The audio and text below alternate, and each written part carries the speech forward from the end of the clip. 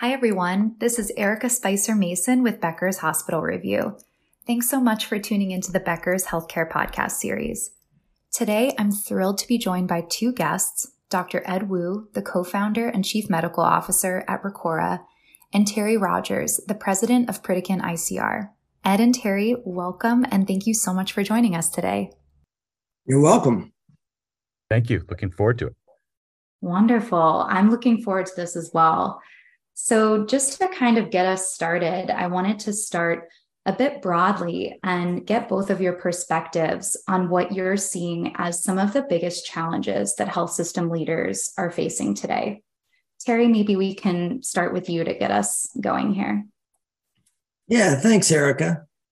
What we're hearing in the marketplace, some of the more common issues are declining revenues, the always present payer pressures that systems face, increased labor costs, labor shortages, and employee burnout due to the pandemic and the tail associated with it.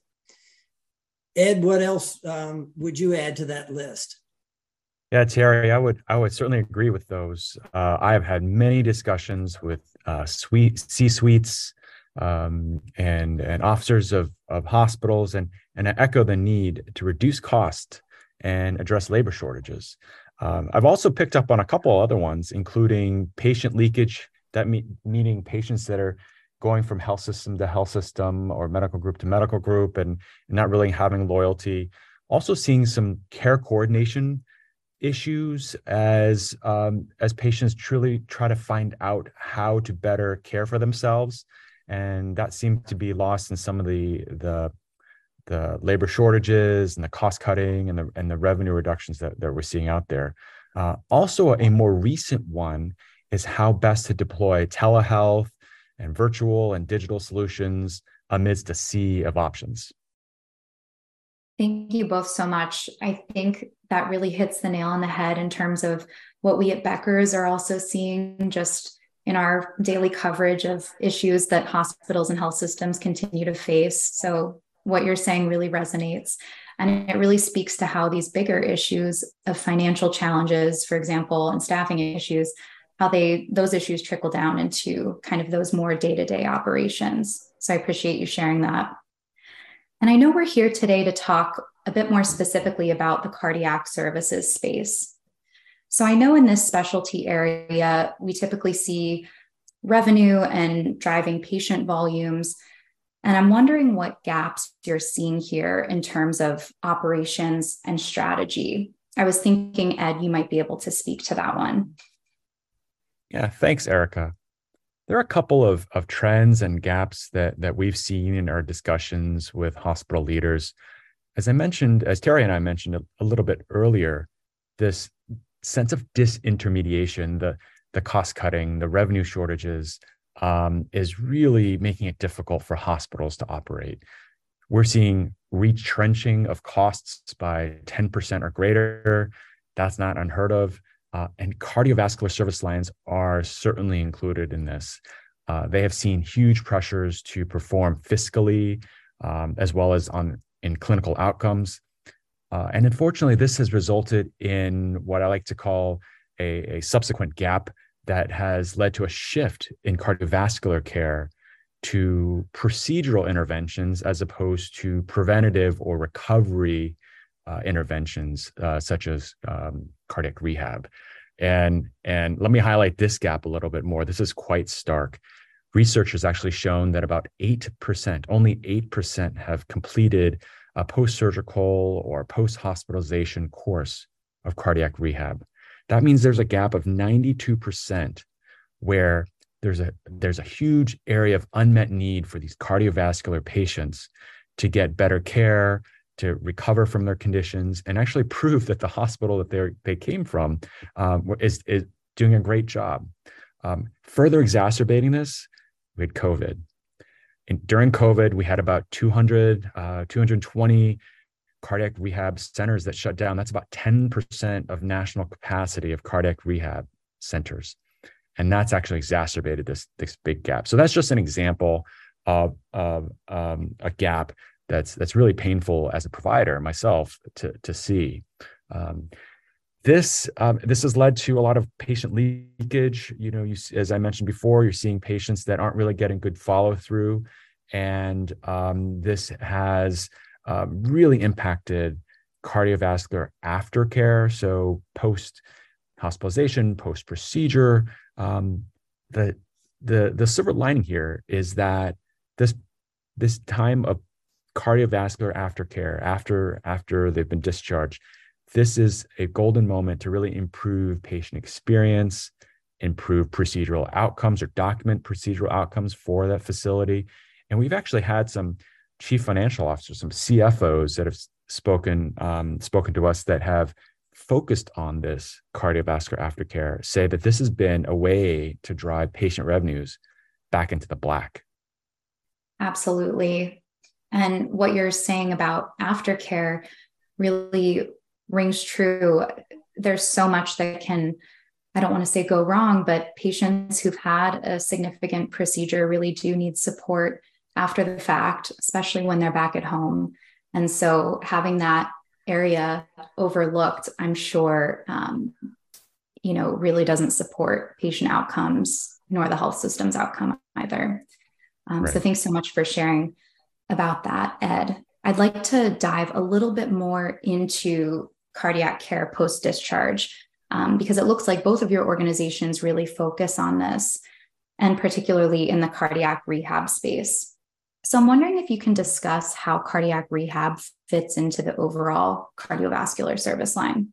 Terry, maybe we can have you get us started here. Sure. Let me level set with a little background to start. And you'll hear me refer to conventional CR going forward as CR, so I don't have to say it every time, CR or ICR, meaning intensive cardiac rehab. But conventional cardiac rehab has really been the mainstay of a cardiovascular rehab service since 1982, when it was first approved by Medicare. Now, fast forward to 2010, when CMS approved 2 ICR programs under the National Coverage Determination process. And since then, the Pritikin Intensive Cardiac Rehab program that I'm responsible for has been the fastest growing CR or ICR program in the nation, with over 175 licensed providers expected to provide the service by the end of this year.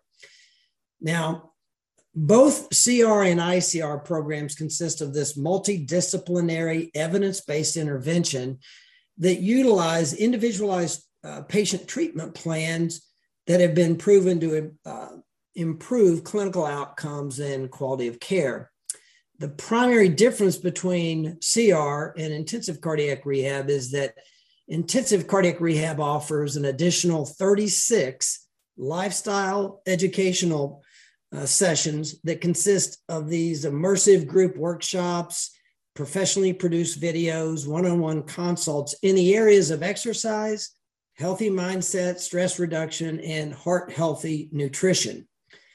The results for patients who go through our ICR program are improved functional capacity and stress reduction, lowering of cardiovascular risk factors like weight, blood pressure, lipids, triglycerides, and ultimately decreased readmissions and mortality, and simultaneously helping the health system's bottom line. Now, an important factor that most people don't know is that cardiac rehab and intensive cardiac rehab are considered Class 1A interventions. And for those of you, just in case you don't know, Class 1A intervention means it's accepted as the standard of care. In post-acute coronary syndrome and in PCI, CR and ICR are considered Class 1A interventions, just like aspirin, beta blockers, statins, and ACE inhibitors. However, unlike those drug therapies that I mentioned that have utilization rates in the 75 to 95% range, CR and ICR discharge use is at an abysmal 24 to 26%. As Ed said earlier, he stated research has shown only 8% have completed post-surgical or post-hospitalization rehab. So it's not utilized like some of the more commonly known and effective therapies. Now, these cardiovascular rehab services should just be just like physical therapy after an orthopedic procedure. A physician or patient wouldn't consider going home and not going through physical therapy after a knee or hip replacement, and they shouldn't go home not expected to participate in cardiac rehab as well. But we've got referral rates that are overall low. We've got participation rates that are low nationwide due to a lot of barriers that we'll discuss a little later in the conversation. But the last couple of things I'll mention are cardiac rehab hasn't historically been seen as a profit center for the hospital as a standalone service. However, it is a valuable offering for a full cardiac service line and quality patient care program. And like the health system in general, there are a fair amount of headwinds in CR in the form of labor and capital costs, like we were talking about earlier in the conversation. But these can be addressed with some alternative approaches like intensive cardiac rehab, as well as virtual CR and ICR that Ed can speak to next. Thanks, Terry. Really great recap and discussion of cardiac rehab and RCR, CR and ICR. And now let's talk a little bit about the modality. So CR and ICR has traditionally been done in a facility. More recently, we're talking the past few years, this has been done virtually. And this can really increase access. So gone are the days where you have to show up 36 to 72 times to go to these sessions in person. You can actually do this virtually. And what we've seen and what we've heard from hospitals that are doing this and allowing for virtual sessions is that they're actually able to see many more patients. And in some cases, 3 to 4 times the number of patients are able to get cardiac rehab, whether it's CR or ICR. And this is great because, you're at the end of the day, it's about providing patient choice, patient access, and this can be done in a more scalable fashion. And so, their staffing can be more leveraged to see this larger population. And so it really starts to turn the tide in terms of being an operationally, more efficient program. That being said, Terry, you hit the nail on the head. Historically has not been a huge moneymaker, but we actually just had a chief medical officer of a health system in Florida who said, having a virtual and a more robust program dedicated to cardiac rehab allows him to more confidently talk about the cardiovascular outcomes of their bypass program, of their transplant program, and of their cath program. And so this is how they're really able to both increase not only cardiac rehab volumes, but increase overall procedural volumes when they go out into the marketplace and say, hey, we're doing great in terms of our procedural and surgical quality measures too. So it kind of is, going back to your question, Erica, how does this fit into a whole cardiovascular program? It really helps to just lift the entire program up in terms of quality, revenue, outcomes, and patient loyalty. Absolutely. And Ed, as you were explaining what's possible with virtual appointments in terms of expanding reach and really driving operational efficiency, it really does lead me to think more about that overall issue of access to care. And so I'd like to dive a little bit deeper into that issue. So what about the patient who is truly too far from a rehab center? Can virtual care for cardiac rehab, can it be done fully remotely? And if so, how does this impact facility volumes? I'm wondering if you can speak to that a little bit, Ed. Thanks, Erica. Really great question. It's very timely. Just in the last week or so, both Terry and I came across a research study that demonstrates that about 14% of patients across cardiovascular patients across the country live in what's called a cardiac rehab desert. Translated, that means there's zero supply of a cardiac rehab program for these regions and counties where there is a good solid amount of demand for cardiovascular services. So that's 14%. Now, beyond that, there are upwards of 40 to 50% of patients in the country where they're at an hour, hour and a half, 2 hours from the nearest facility. And now it just becomes a convenience and sadly, how much you're going to pay to make that trip in on, in terms of gas. And that's if they have a car. And so there's the arduous component of making it into facility. And then so what we have seen, we've talked to hospital executives and physicians saying that this can be done virtually. There's supervision. It's a clinically supervised audio and visual program where patients can really have all safety measures at their disposal. That's monitored, and it's exercise, it's diet, it's smoking cessation, lifestyle modification, many of these things that Terry mentioned, and they can be done virtually for those that aren't able to get into a facility. What's interesting is that when a health system or a hospital takes on a virtual program, this increases overall uptake. So 3 to 4 times of pre-implementing a virtual program in some cases. And that's just because you're getting, with a virtual program, more access is out there, more patient choice, more patients are talking to each other and family members are talking about it. And so not only are they enrolling more in virtual programs, but they're enrolling into a facility program too. And then when they find out about ICR, that helps them both in a facility as well as virtual. Maybe Terry, you could share some of your successes that you've seen in some of the provider partners that you've had that have done some programs like this. Yeah, sure, Ed. Great points. To kind of piggyback on what Ed was talking about and why virtual cardiac rehab and intensive cardiac rehab makes sense, I'm going to highlight a few other things that we've seen in our providers who are doing it. So many of our licensed hospitals have limited capacity to handle the volume of patients who've actually qualified for cardiac rehab.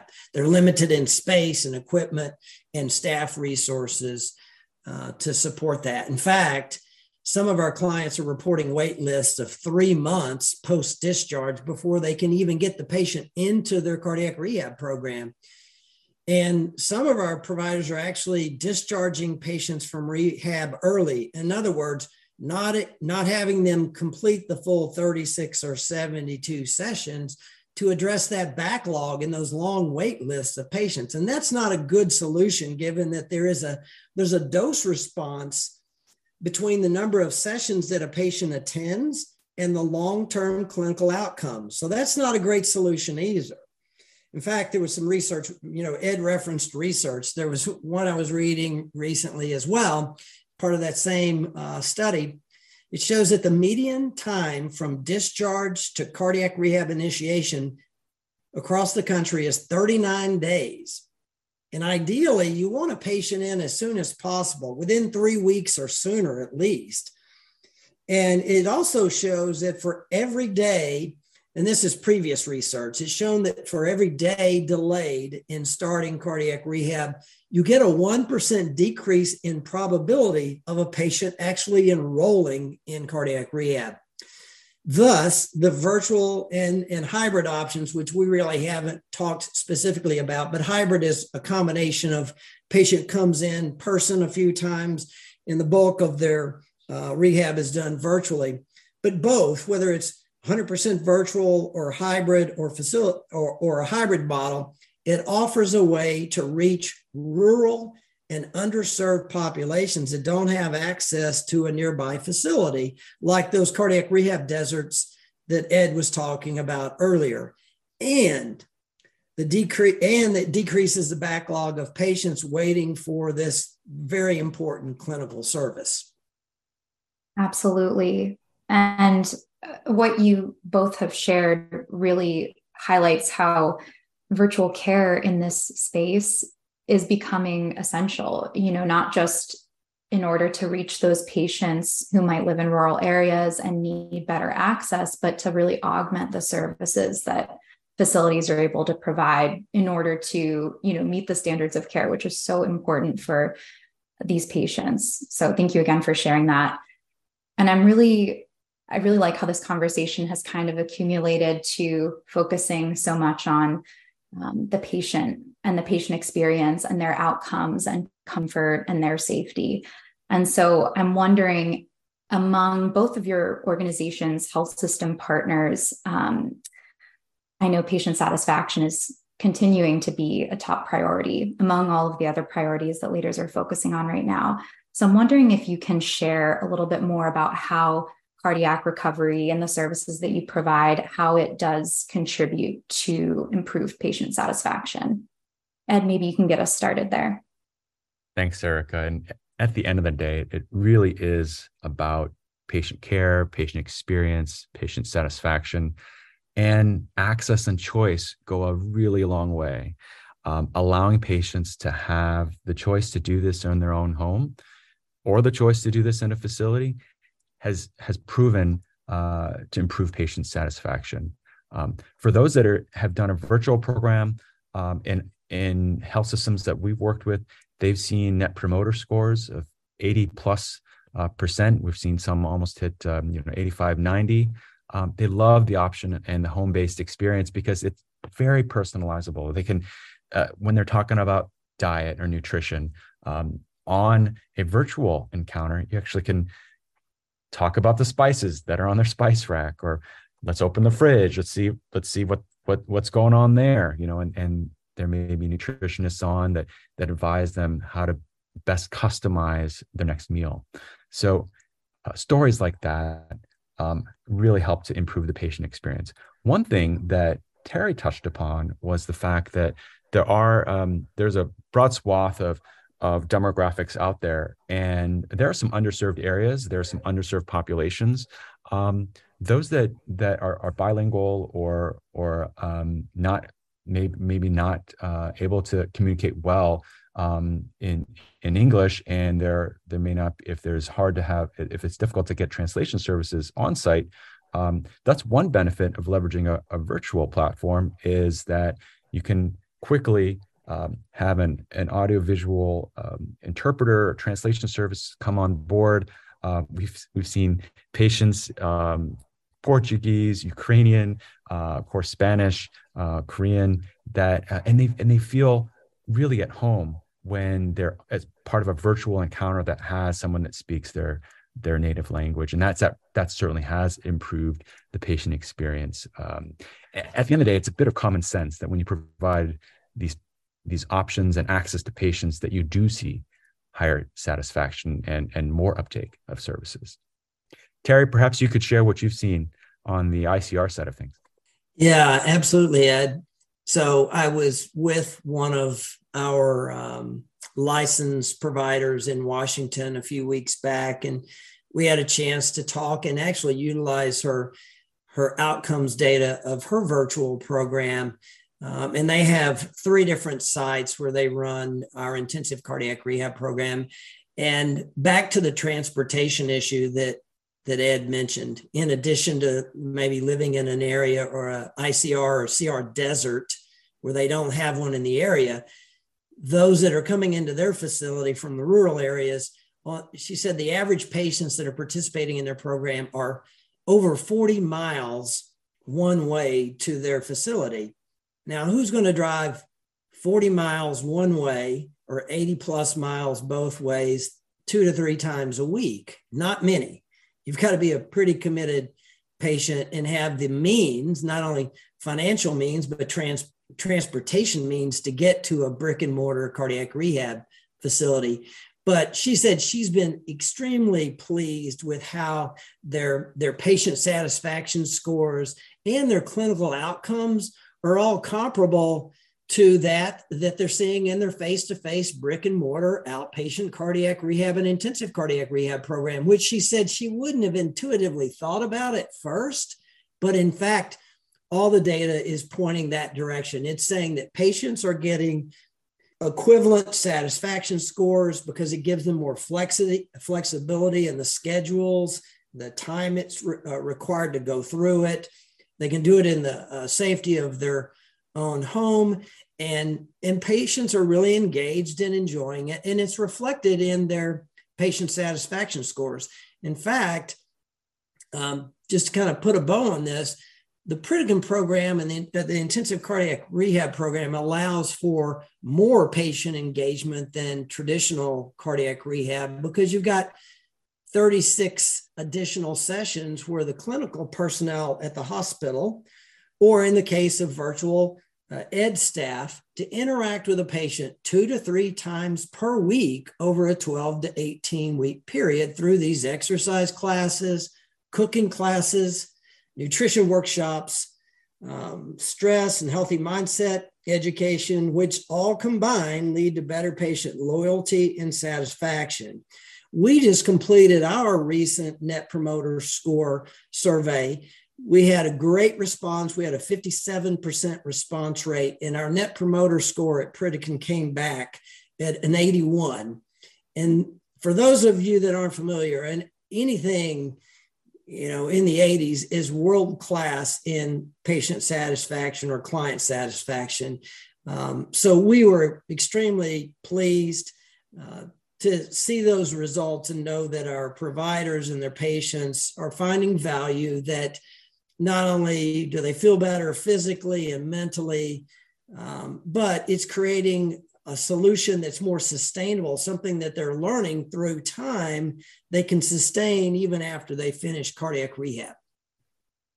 Absolutely. I really appreciate you both sharing how each of your organizations are approaching what kind of sounds like a much more tailored approach to what a patient will want in recovery, whether it's the capability to have culturally and linguistically competent services within the home and in the kitchen, and helping with with some of those skills and cooking and other areas that can support recovery. But then, Terry, as you were saying, what Pritikin offers is just, it sounds like really beyond the minimum or what you might expect in another rehab program. So really appreciate you both sharing all of this. And I think this is such a great note for us to end our conversation on. So I want to thank you both so much for what you've shared and how you've illuminated the innovation in this space. And then on a personal note too, my mom is about to have open heart surgery within the next few months. So it's just so reassuring to hear about how many motivated folks there are behind these services and who are really trying to improve what's out there. So thank you both. Thank you, Erica. Thank you, Erica. And we wish you and your mother good health and recovery. Absolutely. Yeah. Well, thank you so much. I think the conversation today was meant to be, so I appreciate it. And we'd also like to thank our podcast sponsor today, Recora and Pritikin. For all of those listening, you can tune into more podcasts from Becker's Healthcare by visiting our podcast page at beckerspodcasts.com.